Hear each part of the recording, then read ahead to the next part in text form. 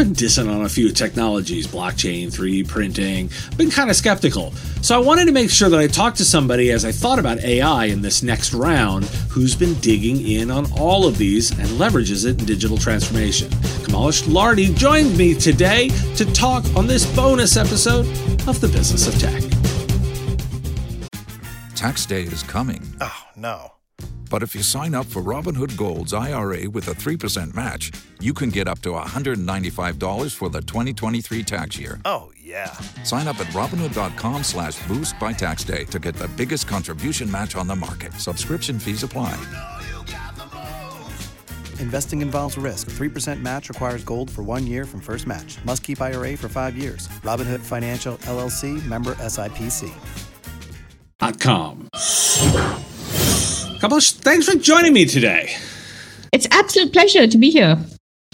Now, you're one of those people that look at a lot of different pieces of tech, and I want to start at a broad sense, because you've looked at blockchain, you've looked at virtual and augmented realities, you've looked at 3D printing, sensors, IoT, all that kind of stuff. I feel like AI is different. I want to get your take on what you think is going on with AI compared with those other pieces of technology. I think what's happened with AI over the last couple of years, it has become a lot more accessible to the common person as well as to small businesses. One of the key challenges with technologies like blockchain and some of the other techs, I think what I've experienced in my own kind of company and helping organizations is you need someone with kind of experience in those technical skills to help you implement them, find the right use cases, understand the tech behind it and how it's built and so on. What's happened with AI, especially generative AI, is the fact that it's accessible to the masses. Anyone can use it today, can use it straight away to get business impact. And that's happened simply because we now have, some of the fundamental elements of tech available to us. Global connectivity, we have, masses of people using and accessing the kind of internet, having digital skill sets. So it's kind of hit a point where, it's like the iPhone that came out, right?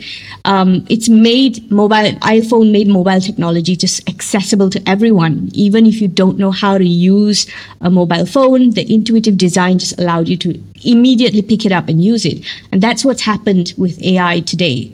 There are challenges that come with that, though, because if I can quote Spider-Man, with great power comes great responsibility as well, which means you're shifting now the responsibility back to the individual in terms of understanding what are the risks of using these technologies as well. But I'm going to go a little bit further. Like in some cases, I feel like some of those other technologies were solutions looking for a problem. We talked a lot about blockchain, but with the exception of some very specific use cases, it didn't get wide adoption. 3D printing, lots of buzz, not a lot of promise. But this one is one where we are actually seeing products and solutions get used because of that adoption. Am I looking at this wrong in terms of that measurement? So I come from the perspective of a digital transformation expert, which means I see the value of the different types of technologies. I wouldn't necessarily agree that blockchain or 3D printing is not really applicable or is looking for a solution. I've personally implemented blockchain for the palm oil industry, for agriculture, basically tracing provenance in agriculture. It's transformative in itself. What is the challenge, though, with some of these technologies? And, 3D printing, you gave that example as well. It's existed since the early 90s, I would say. But what's happened with those technologies is you need certain interoperability for it to really become mass adopted and to be used across different industries. Whereas with AI, particularly generative AI, so platforms like ChatGPT, it's on your website. It's accessible to you on a daily basis, and it delivers value. And that's the key difference. You can get that value straight away off the bat. And I think this is the difference that we're seeing with AI. And this is also the challenge that we're seeing with AI. Anyone's using it. Everyone's using it. And I think that was one of the interesting things that the company basically did, OpenAI. They made it accessible.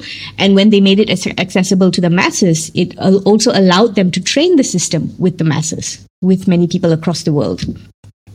So you brought it up. You focus on digital transformation. Talk to me a little bit about how you link the measurement of value to the efforts around digital transformation? Because there's a lot of noise here, and oftentimes, this is an area that struggles a lot. How do you get to that level of value? So the first thing is basically not to come from the technology side. And this is the first thing that even though I'm a technology optimist, it's the first thing I say to business owners.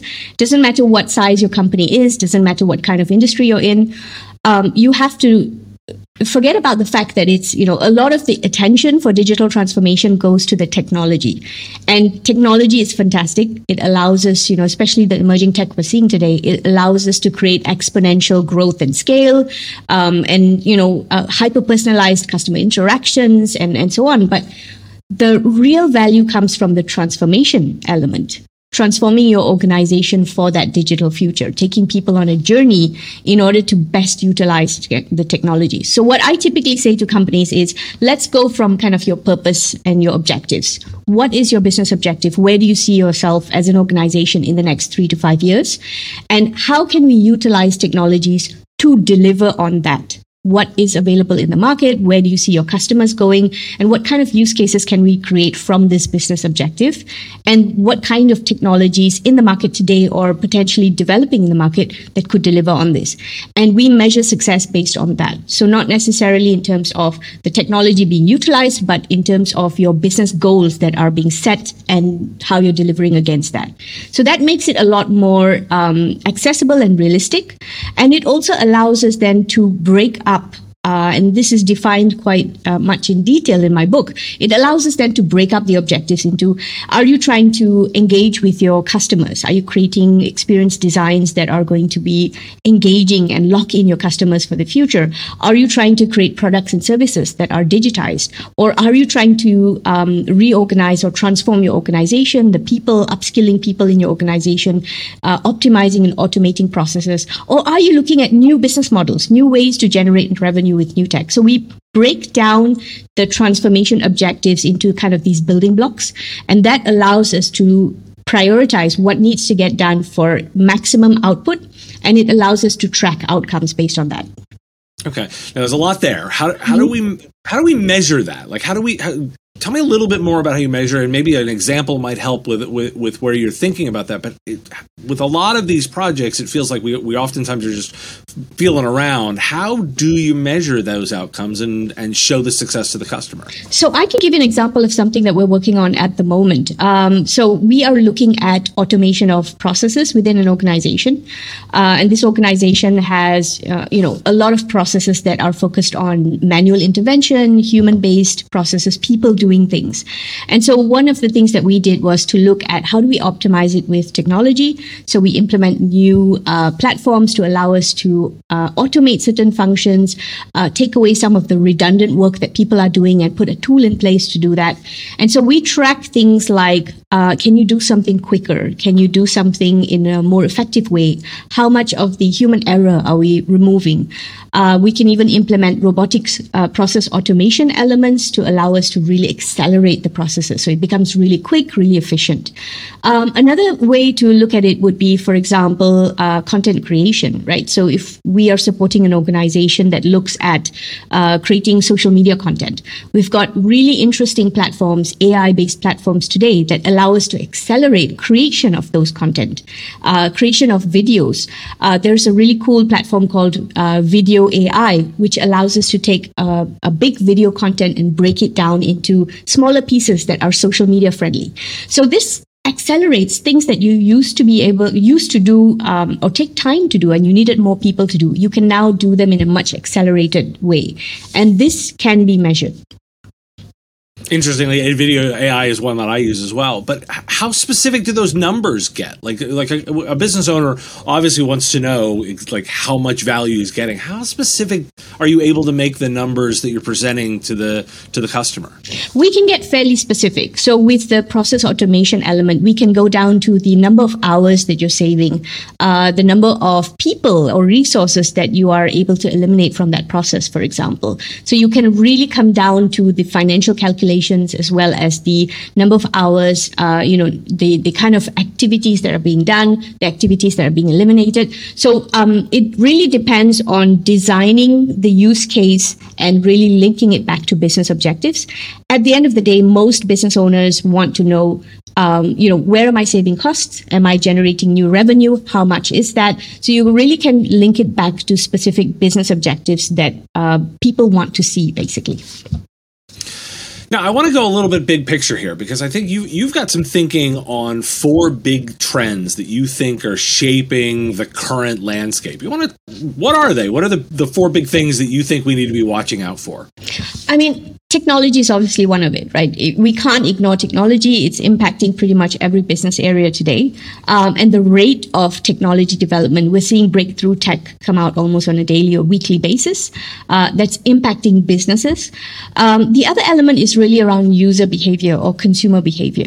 People are adopting technology. People are utilizing tech almost in every part of their lives, and they're also trying to engage with companies on this new level. People want to connect with brands and organizations to allow these companies to offer them better services, more hyper-personalized experiences. And so they are demanding these types of experiences, not only from digital companies, but also from every company in every industry, whether it's financial services or healthcare. They want this kind of hyper-personalized, instant gratification, connection with the brands. We're also seeing development in the competitive landscape, which is really impacting traditional companies as well as new companies. The traditional boundaries of business and industry have been disintegrated, right? We have tech companies that are entering financial services, that are entering healthcare, video streaming. We have companies that are not adhering to the traditional rules and assumptions of business. A startup today could access a global marketplace because they're online and they have access to these digital channels. And so the competitive landscape, it's no longer just the companies in your industry or your business environment or your region, but now you're competing really on a global landscape. The other element as well is around the rise of the environment where you have low touch economy, which is basically a big trigger of that was the COVID pandemic, where we saw organizations really start to have to implement low touch, so non-physical environments, right? Digital business environments or digital marketplaces, as well as shifting away from your physical brand presence into having online brand presences and so on. And so this has accelerated this low touch economy where people want to receive their products and services without necessarily physically going and engaging with that company. All of these elements coming together are forcing traditional companies and companies across various industries to do things in a different way. I find this quite exciting. It's good business. I think it's a nice environment to be in. But on the other hand, it creates a lot of noise.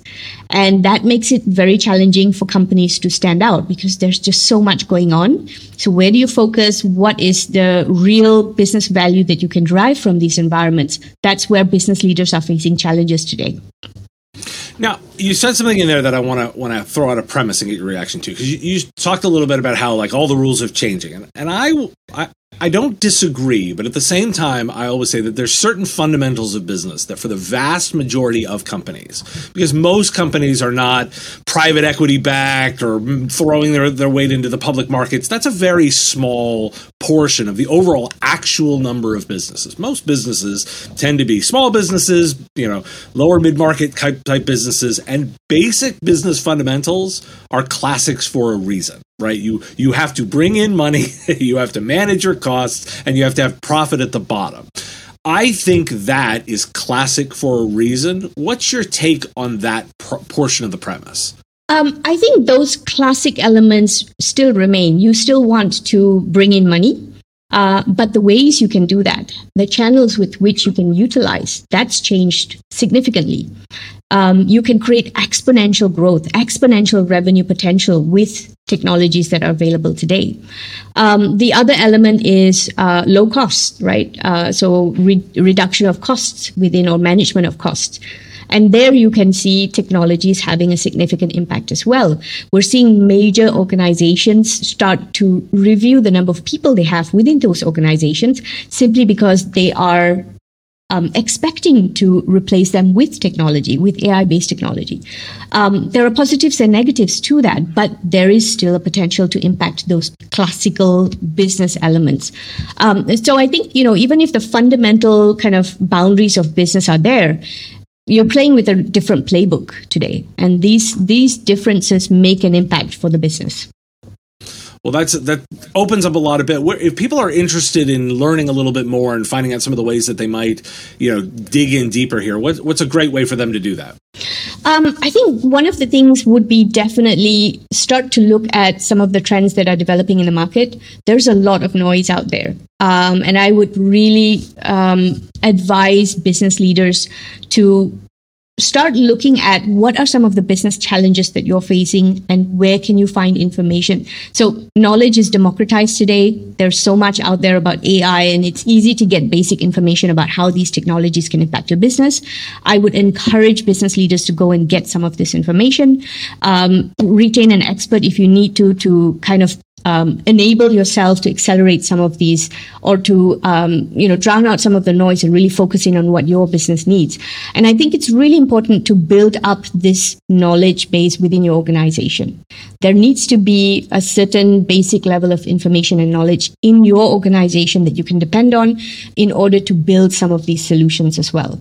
I think it's very, very important to drown out the noise, because we're hearing a lot of information about, fear-based information about what you can and cannot do, where technology is going to end up, what it's going to do to humanity and to people and to jobs and so on. So educate yourself, and I think that's the most important element. But also keep in mind what your business objective is, what is the purpose of your business.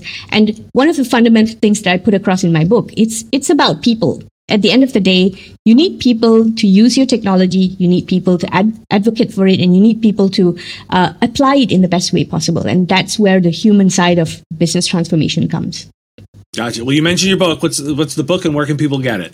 It's available on Amazon and pretty much most bookstores. I think across the U.S. and various other places.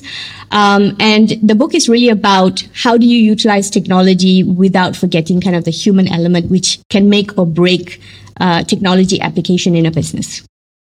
Well, I think that's a great place to end. People have got some homework to do some reading. Really appreciate you joining me today. Thank you so much. It's been a pleasure. If you only have a 401k, you're not getting the most for retirement. Wait, what? Add a Robinhood IRA on top, then they'll boost it by 3%. You can do that? And if you transfer in any retirement account, you get 3% on top of that. Is there a limit to the match? No limit. Robinhood Gold gets you the biggest contribution match of any IRA on the market. Sign up for Robinhood Gold at Robinhood.com/boost by April 30th. Subscription fees apply. Investing involves risk. 3% match requires gold for 1 year from first match. Must keep IRA for 5 years. Match on transfers subject to additional terms and conditions. Robinhood Financial LLC, member SIPC. The Business of Tech is written and produced by me, Dave Sobel, under ethics guidelines posted at businessof.tech. Like the content? Support the show at patreon.com/MSPradio or buy our Why Do We Care merch at businessof.tech.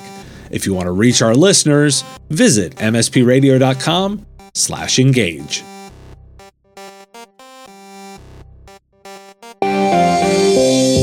Part of the MSP Radio Network.